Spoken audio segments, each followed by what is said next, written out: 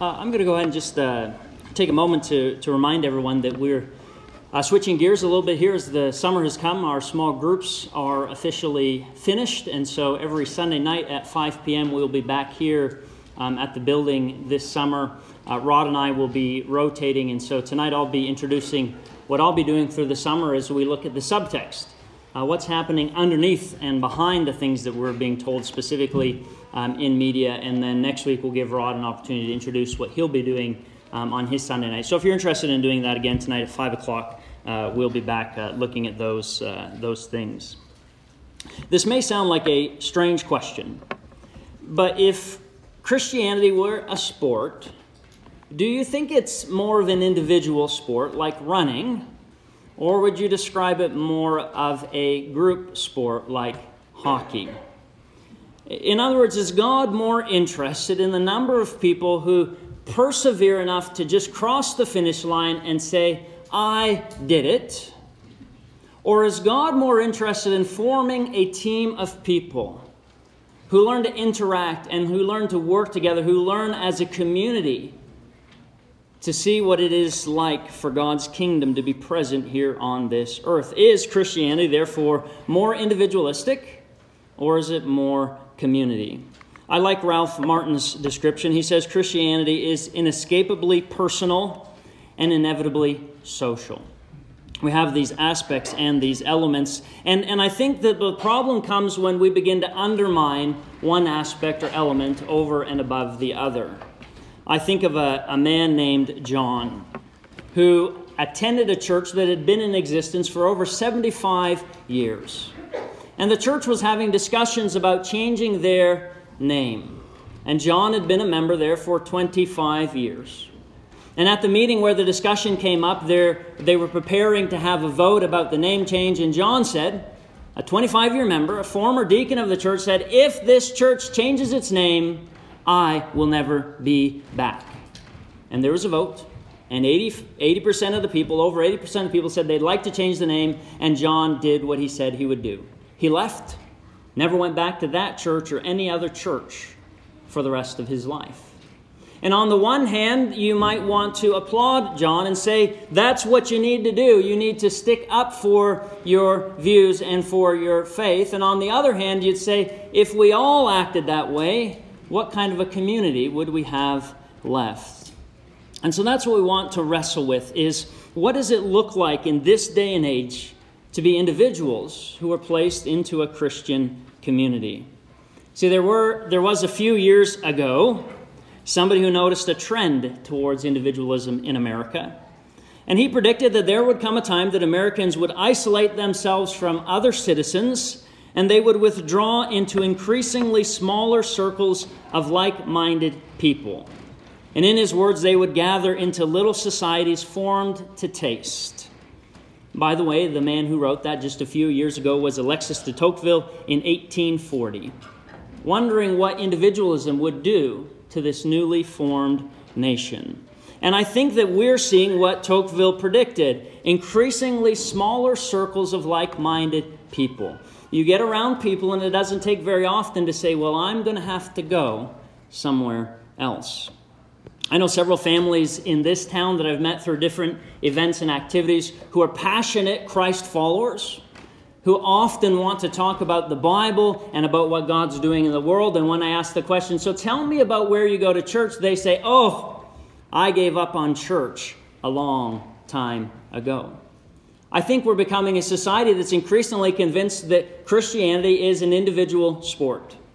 And if those whom you're put on a team with begin to, in whatever way, in understandable ways, to frustrate you or to bother you, you simply find your own way of doing things.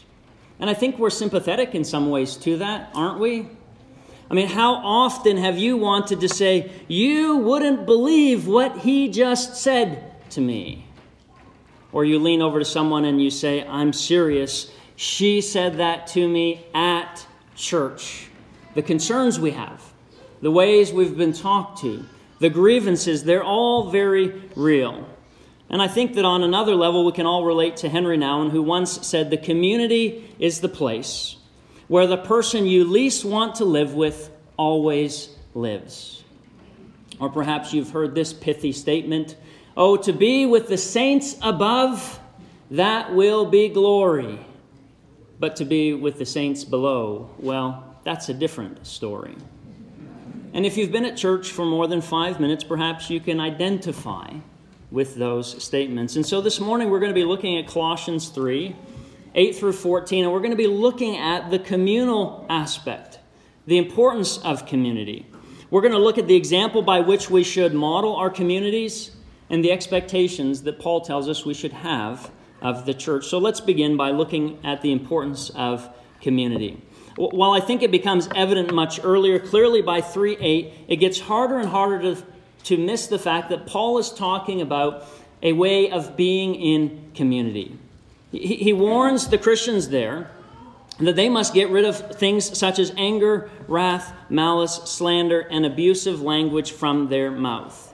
And I don't think what Paul is saying here is if you do these things, you don't get to go to heaven. What Paul is saying is if you do these things, you don't get to be the kind of community that God intends for you to be. So Paul is talking about the kinds of things that create a danger, that are destructive to the kind of community that God envisions for his people. And so they are instructed in verse 9 not to lie to one another.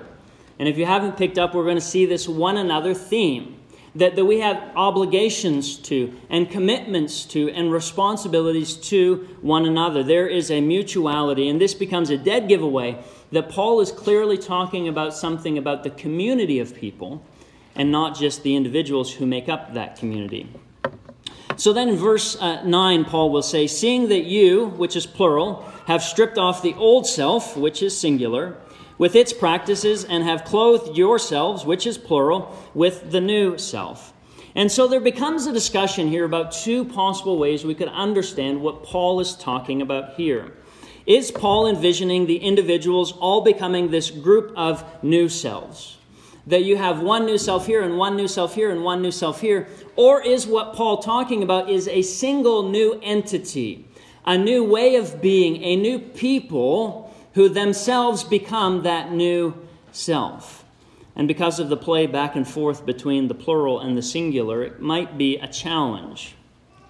But I want us to illustrate, I think, what Paul is talking about. And since I've already used a sports illustration, we'll go just in the deep end here with sports illustrations. Some of you may remember in 1980 when Herb Brooks was asked to be the coach of the U.S. Olympic team. And for those who know hockey and know what Herb Brooks was doing, there was an awful lot of criticism because Brooks was passing up some of the best players at the time. And he would say, "I'm not looking for the best players. I'm looking for the players who know how to work with each other. I'm trying to create a certain kind of team." If you've seen the movie Miracle that's based on this event, there's a scene where after the loss at a hockey game, Brooks has the players skating laps down the rink. And when they come back, he asks, "Who do you play for?" And he gets responses from these players on the U.S. Olympic team saying, "Boston University, University of Minnesota, or Bowling Green." Brooks would say, "Again." And they would skate the length and they would come back, and this process went over and over again. Until finally the team captain, when asked, "Who do you play for?" he said, "I play for the United States of America." And Brooks says, "Finally, you can go to the locker room." He wants them to recognize that what is happening here is that we are to work as a team, not as a bunch of individuals who compose something. See, the new self that's being talked about in Colossians 3:10, I think we will find he's talking about a new team that God is creating. It is a new person, and it is about how we act and interact within community. I think that's most clear in verse 11. "In that renewal, there is no longer Greek and Jew, circumcised and uncircumcised, barbarian, Scythian, slave and free, but Christ is all and in all." Now, is Paul here saying, in this church, we're no longer going to use titles like Greek and Jew, like that these categories have somehow just disappeared and they no longer exist? Well, that would be a strange thing, because in Acts 22, Paul says, "I am a Jew." So Paul is clearly recognizing these categories, these identifying markers exist, but what he is talking about is our primary identity. If someone were to ask, who are you? Is your primary identity going to be, I am a Christian? I am a part of the body of Christ? Or is it going to be something else? See, when they would say Jew or when they would say Greek, what Paul is looking at is that's the notion of saying I play for Boston University or University of Minnesota. And Paul wants the Christians there to recognize these old titles, these old identity markers in this new community no longer are our primarily identifying markers. In fact, we can jump down to verse 12 where Paul will give us a few more identity statements about these people. He calls them God's chosen one, holy, and beloved. Now, if we were well familiar, which I'm guessing many of us are with the Old Testament, that might sound awfully familiar. Deuteronomy chapter 7, verses 6 and 7 says, "For you are a people, holy to the Lord your God. The Lord your God has chosen you out of all the peoples on earth to be his people, his treasured possession. It was not because you were more numerous than any other people that the Lord set his heart on you and chose you, for you were the fewest of all people." In the Old Testament, God called people to become a new people, a new community with new boundaries and new rules of operation. And so what we find in this Christian faith is that any boundary cannot transcend those religious boundary markers. It's not our ethnicity, it's not our social status. None of those things become what should identify us within this community. There was a 2nd century man named Aristides, and he wrote a document kind of defending Christianity or explaining Christianity to people. And in that document, he called Christians a third race. Because people were trying to figure out, where do these Christians belong? Who are you? And when asked in that time and place, who are you? People would say Babylonian or Greek or Egyptian or Jew. But this man claimed that Christians could identify themselves not by their natural or ethnic people group, but by their association with other Christians. And I want you to begin to realize how revolutionary that notion is. What he is saying is, when there was an issue going on between Babylonian Christians and Egyptian Christians, that the fact that they were closer to the fact that somebody was a Christian rather than they were a Babylonian or an Egyptian was a completely new way of thinking and operating. That it used to be when Babylonians did something, all the Babylonians said that that's my people, and the Egyptians, that's your people, and they would create this boundary marker. But he is now saying we're no longer tied primarily by those ethnic links, but we are now tied by the fact that we are Christians. I will get more worked up, he says, if somebody does something to a Babylonian Christian, even though I'm Egyptian, than if somebody does something against another Egyptian. And I wonder, is that true of us? That this is our most predominant identity marker, that we are the people of God and that all who are here are a part of it. Sometimes I think our identity markers get confused with biological family. Well, why are you helping them? Well, they're family. And Paul would say to us, they're all family. Well, they're citizens of my country. And Paul would say, if they're Christians, it doesn't matter citizens of what country they are. Well, they're a Democrat or they're a Republican. No, they're a Christian, and my responsibility to them is based on that claim and statement. See, I think as a way to see how things have changed between when Aristides wrote, in 1996, whenever Peter Berger did a survey, he asked black Methodists and black Baptists if they felt closer to black Muslims than they did to their white fellow Christians. And by and large, most said, I feel closer to black Muslims than I do white Christians. Something has happened where we have identity markers and we relate to people more based on ethnicity than we do even the fact that they are fellow Christians. And so I think that there might be more work for us to be done in helping to fulfill what Paul envisioned, a new Christian community, no longer Jew and Greek, circumcised and uncircumcised, Scythian, barbarian, slave or free, to be a people whose primary identity markers are those who are holy, those who are beloved and chosen by God. So then what becomes the model of this new community?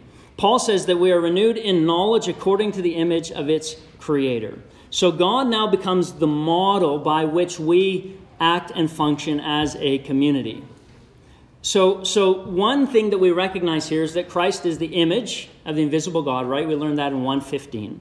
And we also recognize that God comes in three persons as Trinity, as Father, Son, and Spirit. And when you look at the Trinity, one of the things that you recognize really carefully, is that there is one, a unity, but there is also many diversity in God.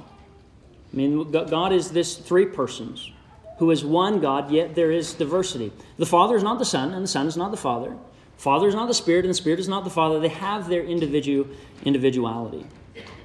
And so this becomes a model for what it looks like for us as Christians. Our Christian community should have what? There should be unity, but there should also simultaneously be what? Diversity within us. See, I think that there's been multiple efforts at forming different types of communities. Some will say we should have all diversity and no unity. You call that chaos or mayhem, don't you? Some will say we should have all unity and no diversity. Totalitarianism, communism. But the Christian ideal is where one maintains their individuality, but they're also in relationship with one another. Both unity and diversity are present in the body of Christ. So God becomes the model of what kind of a community that we are to be.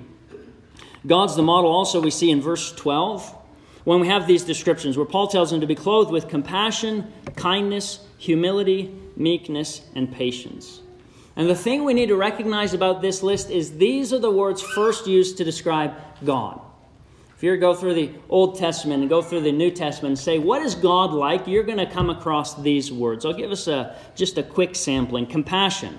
2 Corinthians 1:13, God is called the Father of mercies. Same language used there. Of kindness and of patience, Romans 2:4 says, or do you despise the riches of his kindness and forbearance and patience? Or of humility, Jesus says in Matthew 11:29, I am gentle and humble in heart.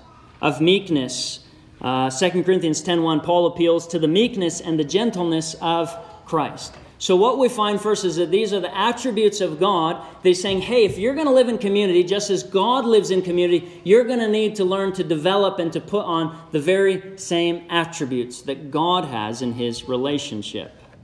And so I want us to talk about what we should expect then of this community that we're a part of. I've never met Lanny Wolf.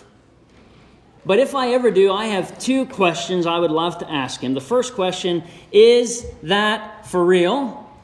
And the second is, where do you go to church?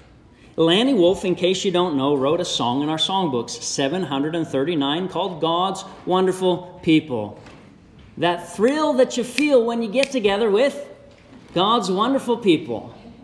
And depending where you are on certain temperament scales, that may just warm your heart, or it may just make you feel like I'm probably the only person who just doesn't feel that. Is this an honest song where every time we are together with God's wonderful people, we have this great visceral reaction? Or is there another side of the story? I'm not trying to put the church down. I'm simply trying to encourage us to be as honest about the church as Paul is about the church. Sometimes when we talk about the church, I think we talk about it like the place where all the women are strong and all the men are good looking and all the children are above average. Don't we sometimes talk that way? I think of the church community, we can say it was the best of times and it was the worst of times. Now let's check and see if I'm just being critical or if this is a complete picture of what the Bible says. Verse 13 says, bear with one another. You look up that word in the Bible dictionary, it's going to say that it expresses the idea of restraining some action or emotion. And the action or emotion is not thrill that you're restraining here in this context.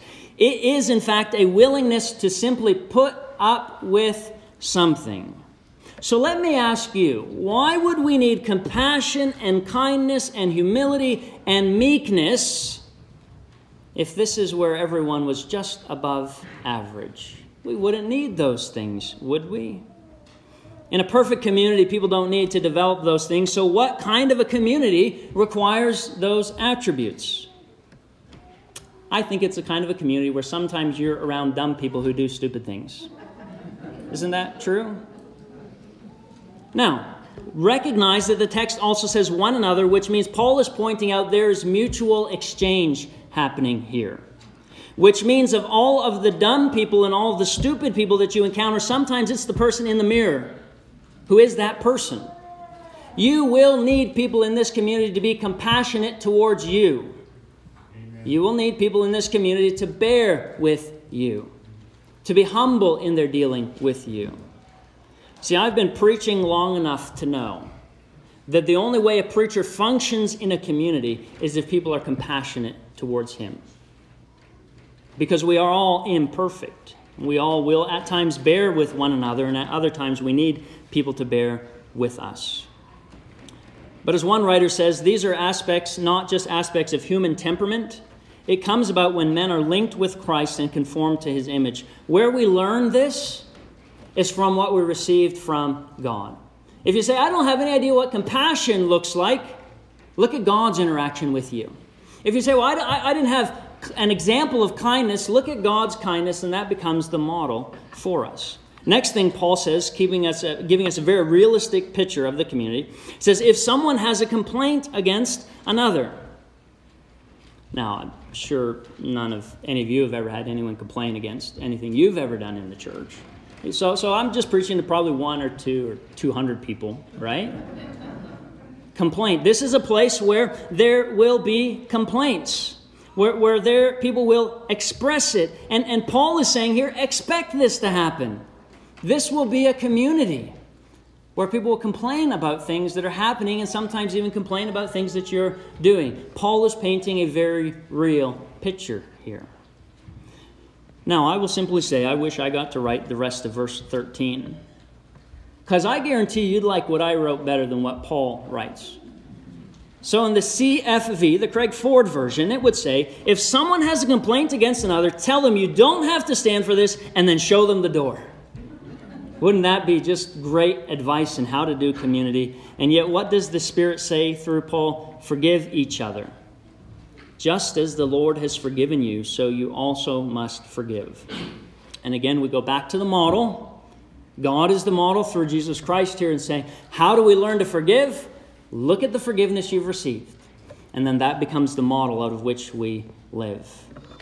And so Paul kind of sums all of this up in the 14th verse where he says, above all, clothe yourselves with love, which binds everything together in perfect harmony. What Paul is saying here is it is love that becomes like those chains that tie us together. That love becomes the only function whereby we're going to pull off this thing called community, where we need to bear with one another, where there will be complaints, and where you will both need to learn to forgive, and you'll need to learn to be forgiven. Love becomes the ingredient. In many ways, what Paul is saying is, after you've put on all those clothes, make sure you put on the final coat, which is love. Because love is what binds us together in unity.